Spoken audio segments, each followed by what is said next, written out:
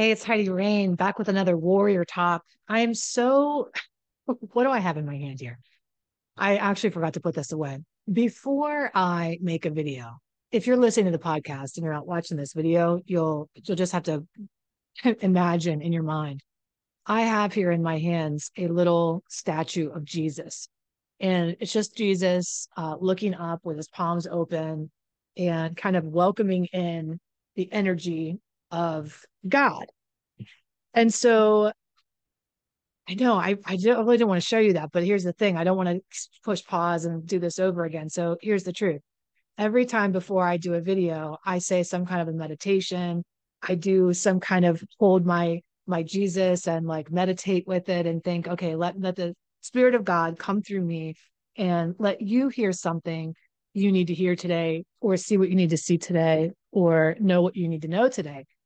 And I feel like I need to do that because I'm not just doing this for myself. I'm actually very introverted. I don't enjoy making videos. I know that sounds crazy for somebody who has so many freaking videos and podcasts, but the truth is, I don't do it for me. I don't enjoy social media. Like, I've never been one to be the type of person that's going to like post their plate of food on the internet or, hey, look at me, look at me. I just, I'm more of an incognito type of person than that. So the only reason that I come to these videos and make these videos is because I believe that I need to be of service, that I am in agreement with God, that all of the experiences I've been through in my life, all of the terrible things I've suffered through, and even some of the great things that I've had the privilege of going through are all in preparation to lead me to this moment, to whoever is listening on the other end of this, to guide you back home to some form of sanity, some form of strategy to know exactly what to do, or solace, just finding comfort. And so I always have to like, it's a battle between ego and spirit. The ego says, well, what are you going to talk about? And what are you going to say? And then the spirit says, but just get on and talk and I'll fill your mouth up with what to say. And so how I prepare for these talks, you've just seen. I literally sit here, I meditate, and I go live, or I hit the record button. I don't edit these videos later on because I just, number one, I don't know how to do that. Number two, it's too time consuming for me to even do that. So let's hope that by me being obedient to come on here and show up and just riff with you a little bit, that I am going to share something that's of value to you today, because I want you to know that's the only reason that I show up here. Now, beyond that, beyond me showing up here, my work that I'm called to do is in my private containers that I have. You can learn more about the work that I do, where I come alongside of you at HeidiRain.com. If you're interested in that, you can go check that out and learn more. So let's go ahead and we put Jesus down, or Jesus could maybe just like stay with us for this talk. In his little head can be right here at the top of the screen. This talk is titled today, You're Not Wrong. Now, who in the world would need to hear a talk, You're Not Wrong? Most people, are very adamant about what they think and what they feel and what they believe. And they're really like rooted down in what it is that they think, feel, and believe. And you sometimes might even be rooted down in what you think, feel, and believe on a normal everyday basis, right? You can share your opinions, you can state what you think and feel. But when it comes to dealing with an addict or an alcoholic in your life, you are always on that fence, questioning and wondering to yourself, am I doing the right thing? Did I really see what I saw? Am I really experiencing what I'm experiencing? Am I being overly sensitive? Am I expecting too much? Is this really happening, or am I making this up? Are they really sober, or are they relapsed? Did they take that, or didn't they take that? I mean, the list goes on and on. And so what happens is you find, as the partner of an addict or an alcoholic, you get into this tete-a-tete where you're like in a court of law now, and all of a sudden you have the burden of proof on you. And your whole life in a relationship with an addict or an alcoholic becomes about proving that you're not wrong. So you go into that proving mode, and you might even start to collect evidence so that you're not wrong.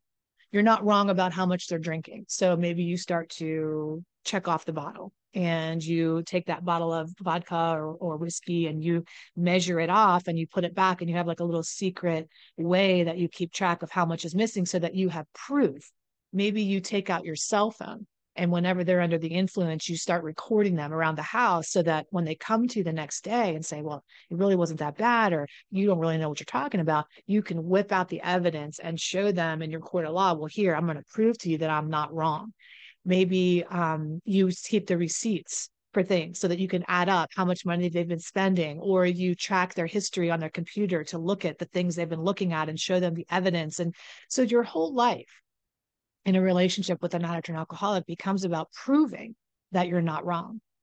But what I want you to consider today, just to think about today, what if we operated from here on out under the idea that you're not wrong, that you are 100% correct in everything that you're doing, and you decide and thinking and knowing, and you decided in that moment that you were going to own the fact that you're not wrong? Now what? What would your life be like if you stopped trying to prove to the person who's incapable of seeing in the first place? Let's just be real about that conversation. All right. You know damn well you can show a video of somebody throwing up, falling downstairs, berating you, acting like a cuckoo for Cocoa Puffs, and they will look at you and say, well, I that must be a voiceover. I don't know what you did in that video, but that's not me. I didn't do that. I don't know what you did. You edited that. You put, and even still, in the face of the evidence, well, look, this is drafted out of the account. Well, I didn't take that out of there. I mean, you must have taken that out of the account and not known that you did that. The level of master manipulation and gaslighting that goes on in an addicted scenario is mind-boggling. It literally is the very definition of gaslight. It is the very definition of them making you question your own sanity until finally to a point where, again, here you are with your bag of evidence marching into court, and nobody even ever hears the case because you still, like I said, in the face of evidence, they're still gaslighting and trying to manipulate right up into the end. And I want to throw some compassion on that fire, okay? And a little bit of understanding on that fire. And what I want you to know is when somebody is rationalizing and gaslighting and minimizing to that level in their addiction, they're in so much denial about what's really going on with them that they half believe that they're telling the truth. They literally have convinced themselves. They're in so much denial. They're hijacked about what the addiction really is, how deep they are in it, how much they're actually using. Well, you've drank this much. Well, I didn't drink that. The kids must have got into it, or you must have drank it and didn't know. And, it's on and on and on. And they're in such denial that they are never, even in the face of evidence to prove that you're not wrong, going to agree with you and say, you're right. And even if they do for a minute, well, you're right, I know. And then it's usually in this weepy kind of like, I know, you're right, I'm an asshole, right? It goes right into the victim thing. Like, you're right, I'm so sorry, I'm such a jerk, I'm such a terrible person. And they put you in this position where then you're going to have to say, well, I am right about this, but I don't want you to hurt I don't want to hurt your feelings. I don't want you to be hurting. And now I'm the bad guy because I'm hurting you with my truth about your addiction. And so then you ease up. And really, that was another master manipulation. That was another way that you just got manipulated out of being not wrong, because now you're being made to feel bad for not being wrong. What do you do with all of this? How do you start to heal your family? Because that's what I'm here for. I really believe in my heart of hearts that the information that I give to you, and the insight and the wisdom that I share with you is step one in turning this whole entire thing around. The first thing you need to know is when I'm singing your song, oh my God, I'm not alone, right? She sees, because I've heard hundreds of families tell me the same exact things over time. And over all the time I've been doing this, the stories resonate, right? And so we know exactly the next step is what to say and what to do in a situation like that. But the first thing you need to know is you're not wrong. You have nothing to prove. Now what? What if it's true that you actually see what you see? What if it's true that you actually know what you know is going on? What if it's true that you feel what you feel and you're justified in feeling whatever it is that you feel? What is next for you if all those things are true? If you waste all your time and energy proving that you're not wrong to somebody who's never going to see the righteousness of any of it anyway to begin with, and you waste all your time trying to prove that you're right, you don't ever get a chance to heal what's going wrong. You're not wrong. Now what? Hopefully, this has been a good talk for you today. Do you think, Jesus, that this has been helpful? Let's hope so. And I know it's a little strange, but the more that we gather here together, the more you're going to see into my strange ways.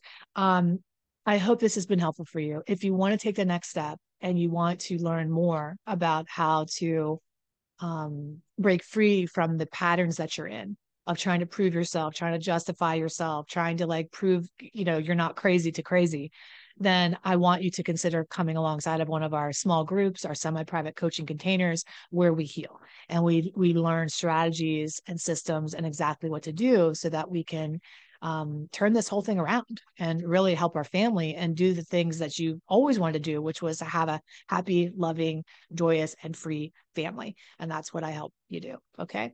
I love you. Take excellent care, and I'll see you in another Warrior Talk. Bye.